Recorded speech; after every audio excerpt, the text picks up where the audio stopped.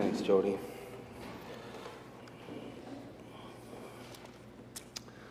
All right, so this morning we're going to be continuing in our sermon series on the Sermon on the Mount, more specifically on our series within the series on the Lord's Prayer. Now, we've been calling the general series Through the Looking Glass, right, which is, of course, a metaphor for climbing into the reflected world of a mirror where everything is the same and yet backwards. Right? And in the same way, in the Sermon on the Mount, Jesus is instructing his disciples about life in the kingdom of heaven and how everything is the same and yet different. Right? You still have the first and the last, only now the last is first and the first is last, right? So Jesus is reorienting the perspective of his followers so that they are able to live as citizens of his kingdom. And at this point in the Sermon on the Mount, he is specifically teaching them how they ought to pray. And why do you suppose he's doing that? It is because prayer is absolutely crucial to the reorienting of our hearts and perspectives. Without right prayer, we will never come to love the things that God loves and value the things that he values. And this prayer is particularly revolutionary because it's the first time here Jesus is instructing people to refer to God as Father.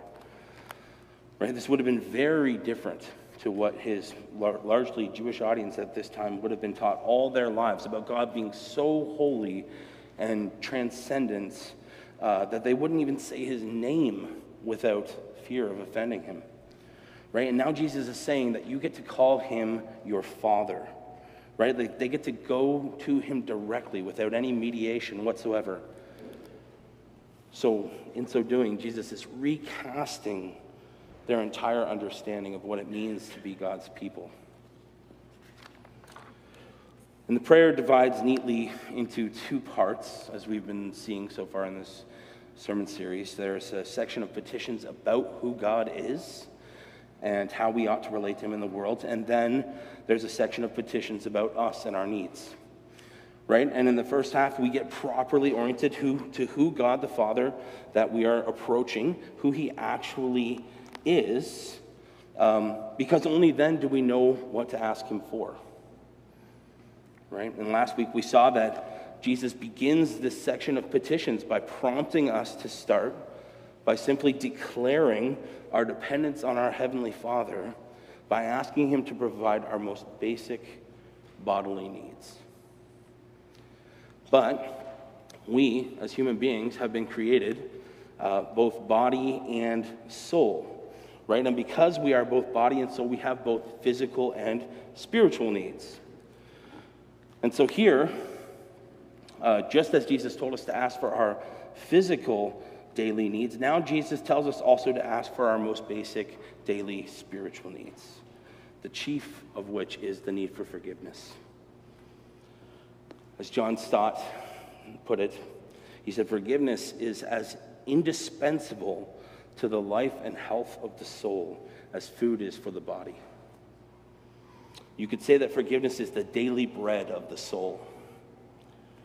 And you'll notice that this petition actually comes in two parts, which is interesting, right? Because the previous petition simply read, give us this day our daily bread. No qualifiers. Right? It doesn't say, give us this day our daily bread as we have given bread to others. No, it's just give us our daily bread, period. And so we should expect then that this next petition about our spiritual needs would follow the same pattern and simply read and forgive us our debts. Right? But it doesn't end there. It goes on to say, as we also have forgiven our debtors. So what's going on here? Why does Jesus add this qualifying clause? And additionally, we should ask why this petition is the only one singled out by Jesus for extra commentary. If we continue reading, Jesus concludes the prayer and then immediately reinforces this petition. In verses 14 and 15, he says, for if you forgive other people when they sin against you, your heavenly Father will also forgive. But if you do not forgive others their sins, your Father will not forgive your sins. So these are terrifying words, and they need some explanation. But let's start by simply realizing that Jesus is saying that when it comes to forgiveness, we actually have two needs, right? The need to be forgiven as well as the need to forgive others. Jesus is pointing out that these two are intimately connected and that you cannot have one without the other. He's pointing out that both kinds of forgiveness are crucial to our spiritual well-being. And so we're going to spend our time unpacking them both, starting with the need to be forgiven. Since the gospel is at its core all about the forgiveness of sins, it makes sense then that Jesus chooses this emphasis for this petition on spiritual need. Right? And remember that these petitions are all about confessing our inescapable dependence on the Father for everything that we stand in need of. And as human beings born into a fallen world, not only under the curse of sin, but also ourselves being corrupt in our very nature, we cannot escape the inevitable consequences of our corruption unless God first forgives us.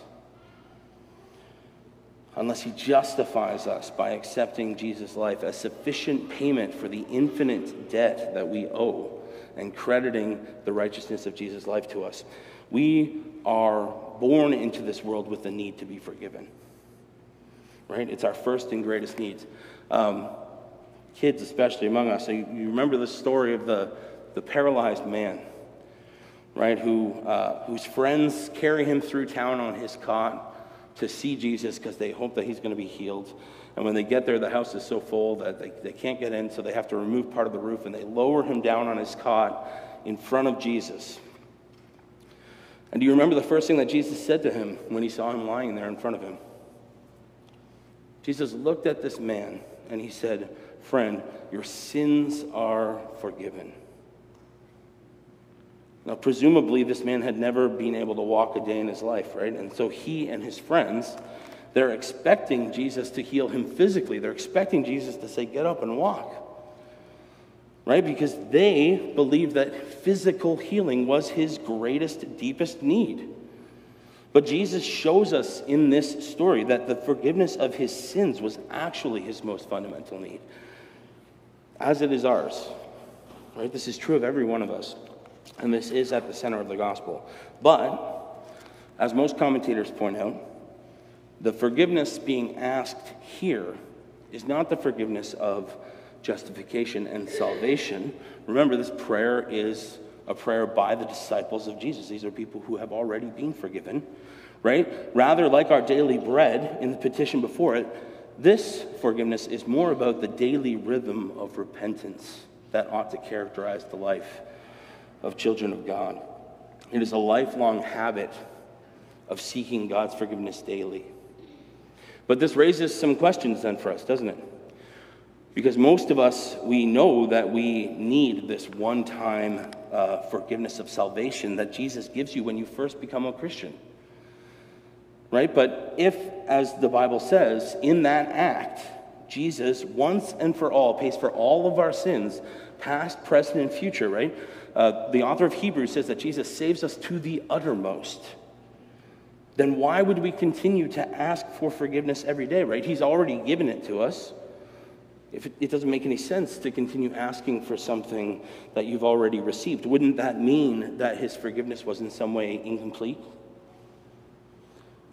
But we know that that can't be true, right? Because Jesus on the cross says, "It is finished." The debt has been paid in full. So this must be about something different, right? Maybe it is less about any sort of deficiency or shortcoming in the forgiveness that we've already been given, and more about our need to be daily reminded of how desperately we needed that forgiveness to begin with, and how without it, we would only be adding to our debt daily. Right? Perhaps it is less about needing God to do something new and more about us needing to remember what he has done already.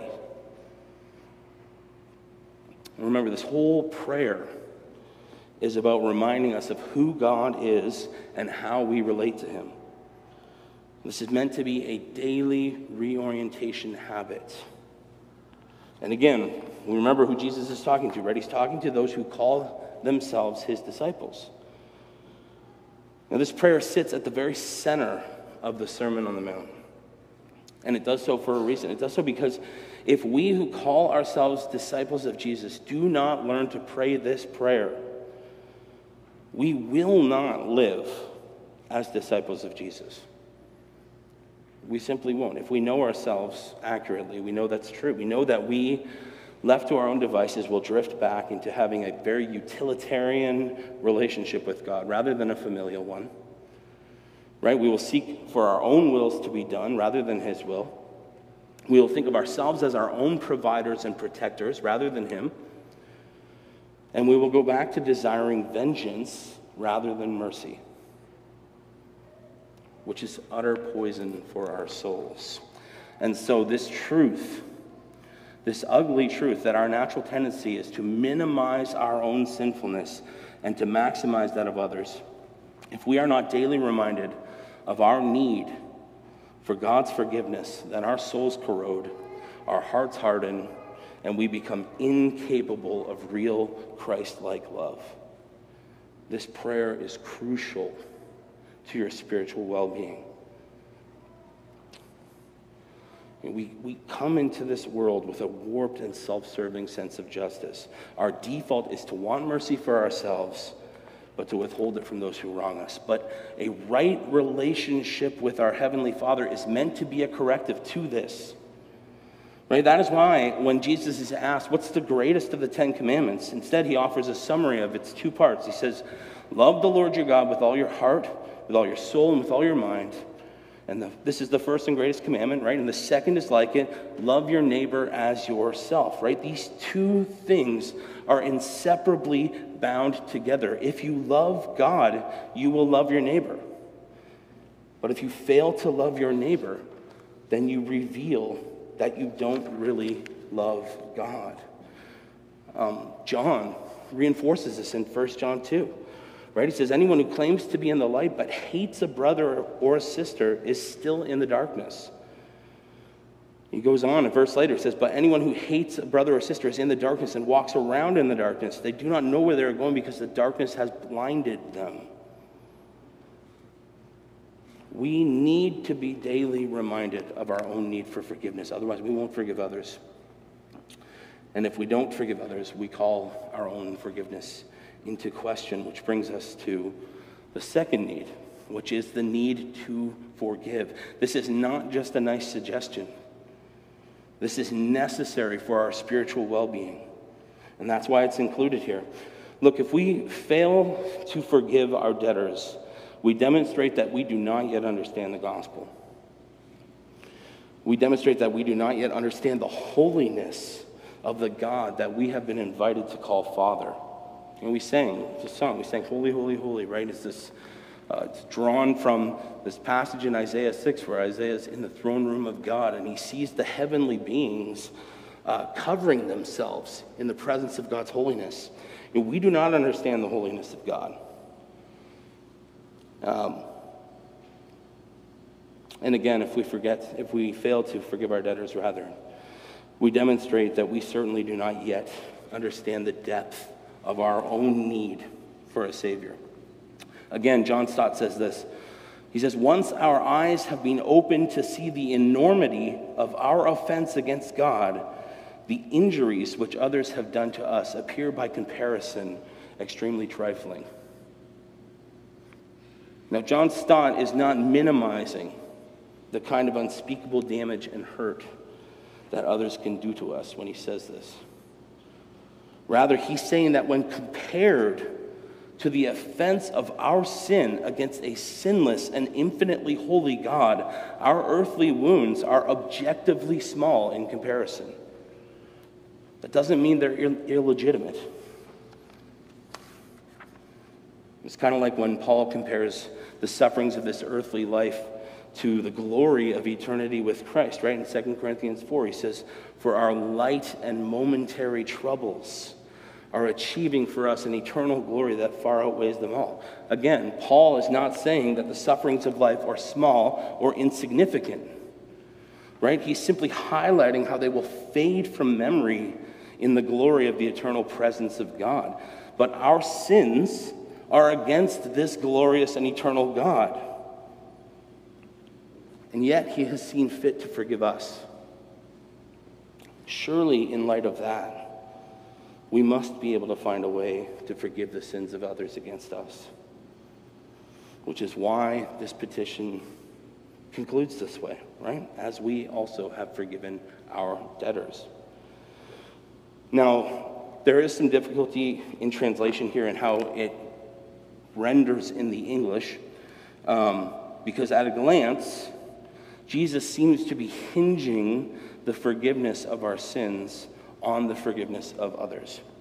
But we know that that's not how the gospel works, right? We would be incapable of true forgiveness if God had not first forgiven us, right? There can be no scenario where our forgiveness hinges on our obedience because, as the Apostle Paul wrote in Romans 3, all have sinned and fall short of the glory of God, right? And again in Ephesians 2, he says that before God forgave us, we were dead in our sins and trespasses. So none of us could ever earn this forgiveness. None of us would even be interested in it if he hadn't already gone ahead and done it on our behalf. And so Jesus is framing the relationship between being forgiven and forgiving others in kind of the same way that James teaches about the relationship between faith and works.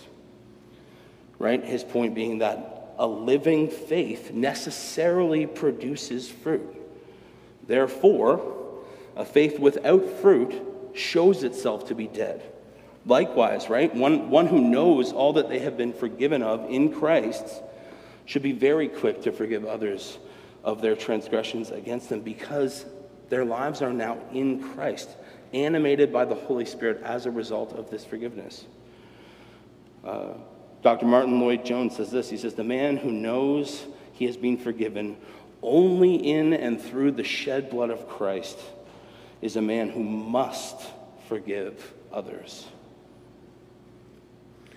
You see, the proof that you and I have been forgiven is in our forgiveness of others.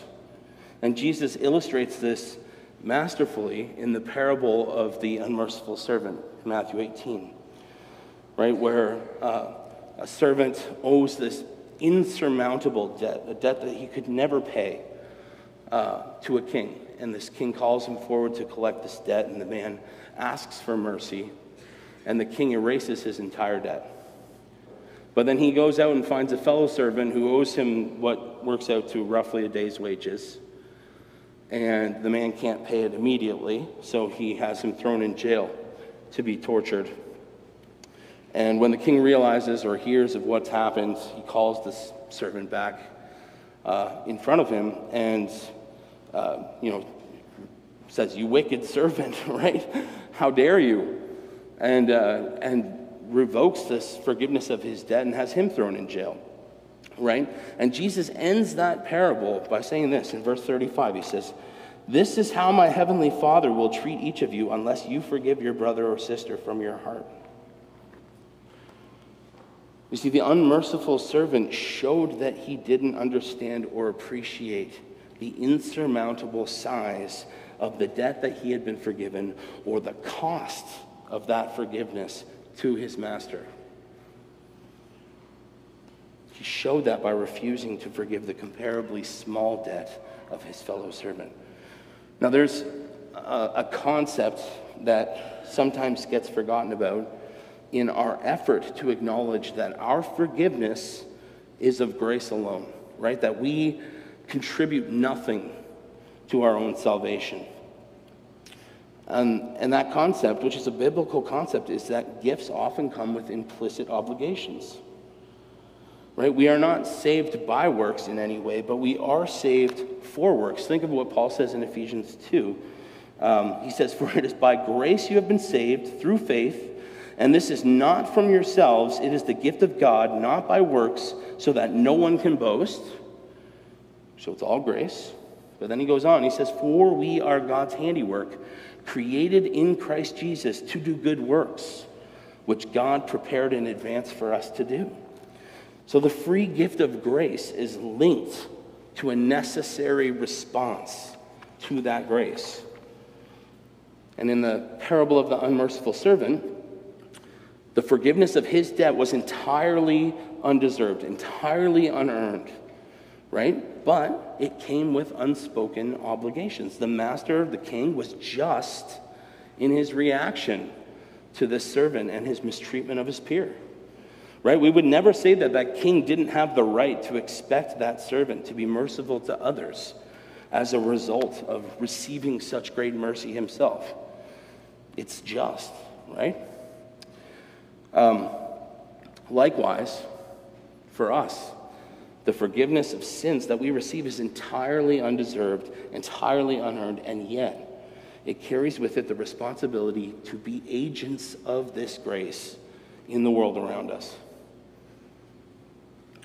A few months ago, I preached from the passage earlier in the Sermon on the Mount on being salt and light, and suggested that the whole Sermon on the Mount was an illustration of what it looks like, what it means to actually be salt and light in the world, right? We are ambassadors of God's kingdom.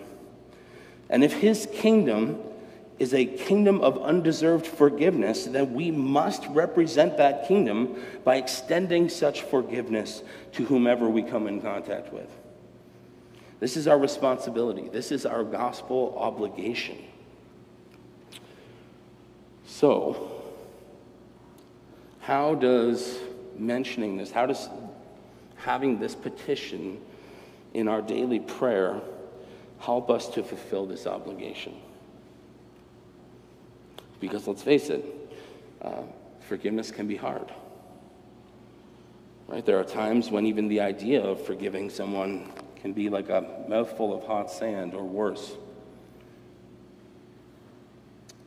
But I would suggest that this petition, this daily prayer, functions as a safeguard or a test of sorts. Because every time we ask God for forgiveness on the basis of our forgiveness of others, right, we must take an honest inventory of our own hearts to see if there's any hardness there that could affect the genuineness of our prayer. Right? We're effectively asking God to deal with us as we have dealt with others, which is a scary thing if most of us are honest. And so this prayer, this daily prayer, is an opportunity for us every day to confess any instances in our lives where we are failing to forgive, whether due to the hardness of our hearts or simply because forgiveness is incredibly hard, right? Because we also have the opportunity. This is prayer. We're praying to our Father in heaven who will give us what we need. We have the opportunity here to ask God's help to forgive. Because, quite frankly, there are times when it's almost impossible in our own power to forgive someone, right? We need his help. So we have the opportunity when we pray this prayer to ask for his help. He knows better than anyone that forgiveness is costly, immensely costly. And he knows that it's unnatural to us, and yet he has sympathy on us. For that reason, I think that this petition and the next one are closely related in that it's possible that the temptation that we are praying that we wish not to be led into is the temptation to not forgive someone in our lives, right? But we'll dig more into that next week when we talk about that petition. But I just want to end by considering the historical context of these words. You know, Jesus is teaching his followers this prayer, knowing that in the not-so-distant future, he is going to perform the long-foretold act of substitutionary atonement that would secure forever the forgiveness of sins of all who are sons and daughters of God, right? He is going to become himself the payment that eradicates our debt once and for all. He will become the physical representation of God's mercy toward us so that we would never again have reason to doubt God's forgiveness of us. And in just a few moments, our brother Steve is going to lead us in a celebration of the communion meal, right, where we have the opportunity to touch and taste and see the elements of that meal and be reminded of the body and blood of Jesus broken and poured out for you and for me as the cost of our forgiveness. And when we take those elements in our hand and we turn our minds to the events that they represent, may our hearts be melted at the remembrance of our great debt being wiped away in the greatest act of mercy, right? As we fix our eyes on a Savior willingly laying down his life to free us from the crushing weight of our sin, may we be changed by it in such a way that we become willing and able to show mercy to those in our lives who require it. Let's pray. Father in heaven, Lord, we cannot even comprehend the fullness or the immensity of the debt that we owed or the cost of our freedom from it. But we thank you for it. Holy Spirit, work in us a deep and profound appreciation for that ultimately shapes us and informs all of our relationships, first with you and then with everyone else we meet. Thank you, Jesus, for your willingness to go to the cross, to be that price that purchased our freedom once and for all, to the uttermost, Lord. Humble us and teach us to continue to rely fully on it. In your name we pray. Amen.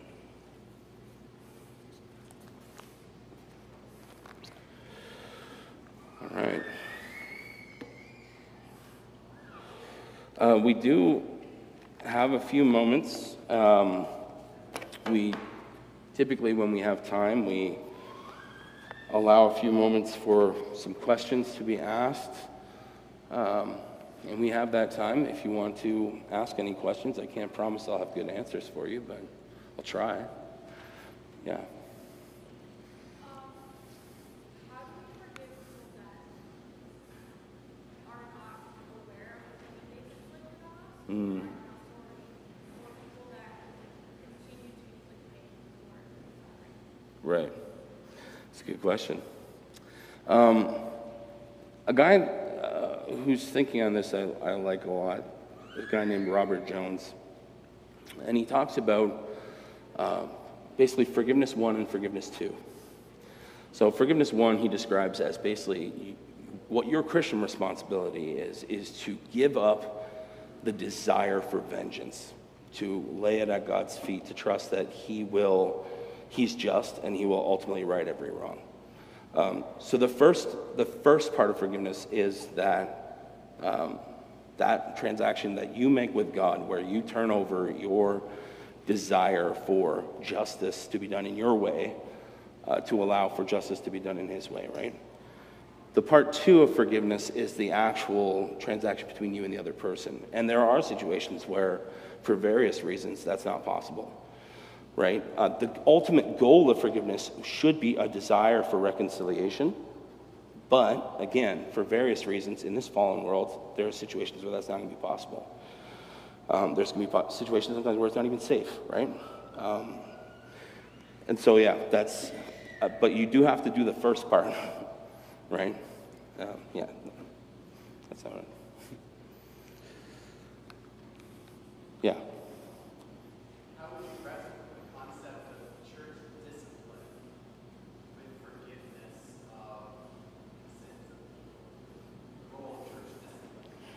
The role of church discipline and forgiveness.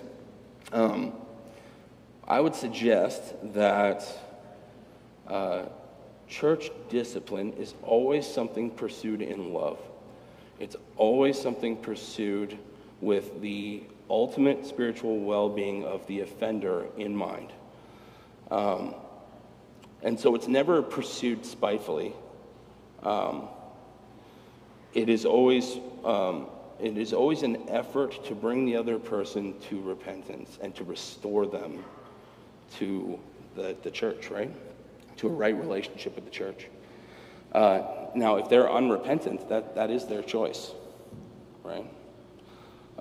Again, the church can only do their half of it, which is to humbly seek their spiritual well-being, right?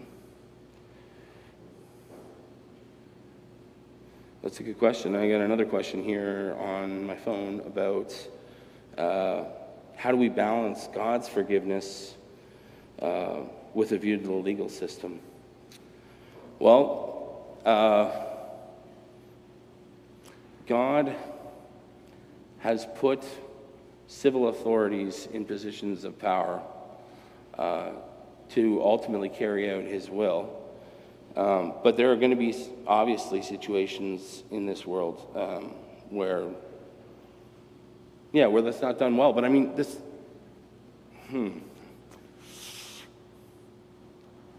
I don't want to get into the arguments about like how, God puts civil authorities in positions of power for his purposes. And again, we trust that he carries out his purposes through them in ways that are mysterious to us. Let's put it that way. Is that fair?